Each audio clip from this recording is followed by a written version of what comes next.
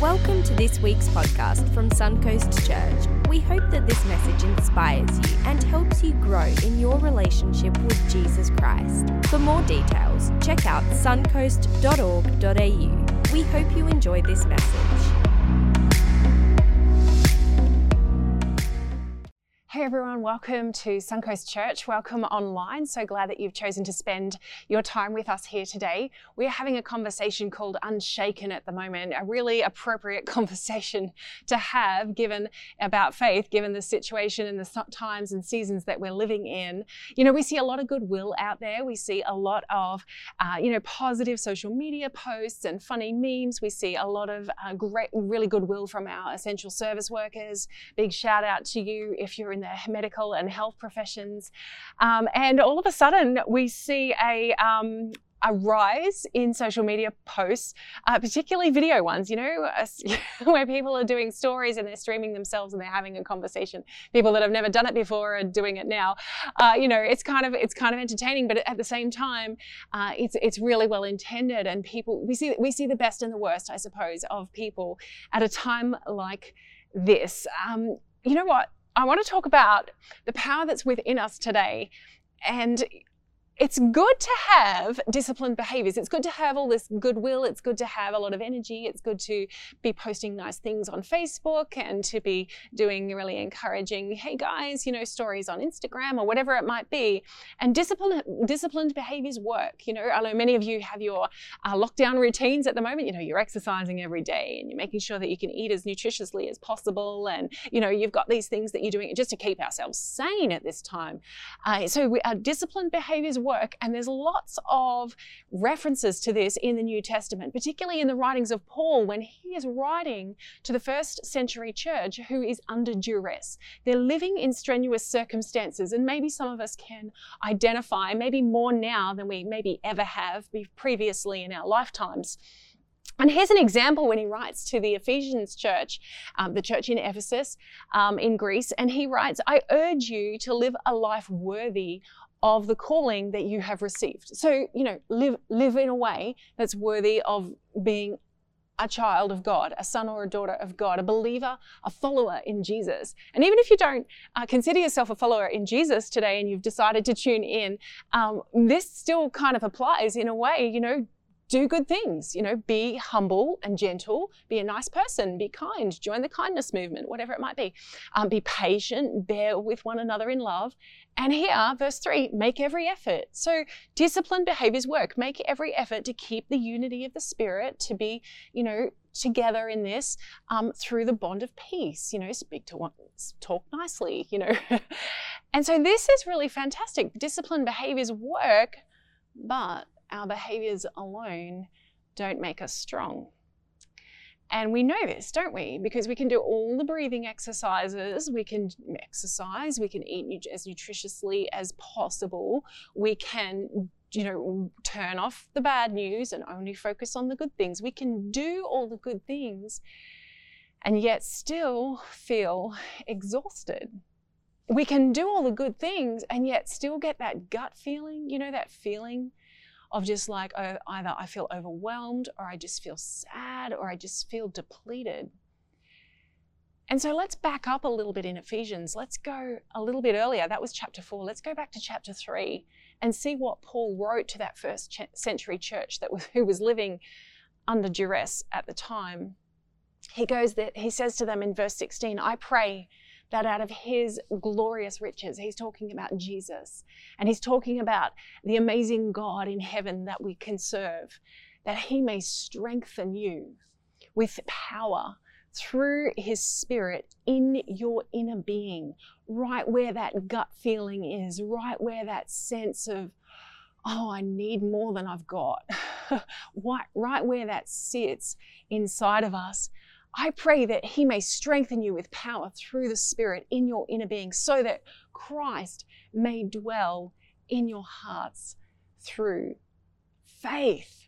And then he goes on to say, and I pray that you may have power, you may have strength, you may have dunamos is the Greek word there for power, that dynamite kind of energy, together with all of God's holy people to grasp how wide and how long and how high and how deep is the love of Christ. And to know that this love that surpasses our knowledge, that goes beyond what we understand, that you may be filled with to the measure of all the fullness of God, not to your own measure, not to your own capacity, not to your own limit, but to the measure of the fullness of God. See, there is a power that can be within us if we invite God into our lives. There's a power that is within us. There is a strength that can reside within us that is absolutely possible for everybody. For this strength and this power to reside within us if we so will. And it's a power that goes beyond our own strength. It's the kind of power and the kind of strength that helps us to do things like Jesus taught, like love our enemies. Like, who wants to do that? Who has the strength to do that? To love our enemies. The kind of power, the kind of strength for peace that goes beyond or surpasses, is the scriptural word, our understanding. Peace that goes beyond what we can see, everything we read, everything we find out, everything that is evident that we can see through our senses. That peace, that even though that we don't deny the facts, even though all of this is happening, that peace that goes beyond our understanding, that knowing that all will be well with your soul and with my soul. And that joy and happiness are kind of two different things. Happiness is like an indicator of, something being funny or you being happy today, but joy, you can be joyful in the midst of sorrow. You can be joyful and grateful and have gratitude in the midst of a storm. Because the joy of the Lord, the scripture teaches us, is a strength to us. And so exhibiting positive postures or good behaviors or, making sure that we eat our vegetables and take our vitamins and do our stretches and, go and make sure that we, pump iron today in your garage, whatever it might be, it's all a good thing. It's no substitute for the power of the Holy Spirit in us. You know what? Because our own strength, our own power will never be enough. And if anything, this season that we're currently in has taught us that our own strength and our own power is insufficient. It is from Him that we derive our strength, not from behavior modification alone. So how then do we access this? How do we access this strength? Well, you know what the good news is that Jesus has already taken the first step. That in coming to the earth, He took the first step to approach humanity, to bridge the gap between heaven and earth, to stand in that gap and connect God to people. And He has indeed taken the first step by taking the blame for us and by dying on the cross and then rising again and conquering death and conquering sickness and conquering disease and conquering despair. Jesus has already taken the first step. And when Paul was writing to the Roman church, the church in Rome in the first century, he said this to them. He said, everyone who calls on the name of the Lord will be saved. See, all we have to do is reach out. All we have to do is extend and ask God, is to pray.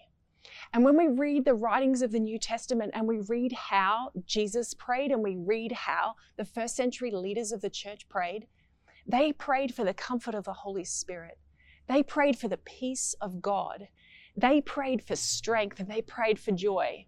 They didn't always attach their faith to a particular outcome. They attached their faith to God. They talked about pray. Jesus said, speak to the mountain, that the mountain be removed. But He didn't say put your faith in the mountain. He said put your faith in God. And that is what we see all throughout the writings of the New Testament. That there is an opportunity for us to tap into the comfort and the peace and the strength of the Holy Spirit. And all we have to do is ask Him. So my question to you today is, how are you going to turn up? How are you going to turn up? As Romans goes on, Paul writes in chapter 8, he goes, you know what? I think that my present sufferings are not really worth comparing with the glory of God, with the amazing glory that waits, that will be revealed in us. the power of the Holy Spirit in us, the good work of God in us. And he's comparing and contrasting here. He goes, what I'm going through at the moment really can't be compared to the amazing power of God in us.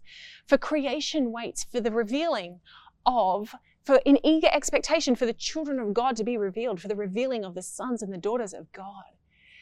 How are you going to allow the presence of God? If you're a believer in Jesus Christ, how are you going to allow the presence of God, the person of the Holy Spirit, to be revealed to those people around you? How are you going to turn up today?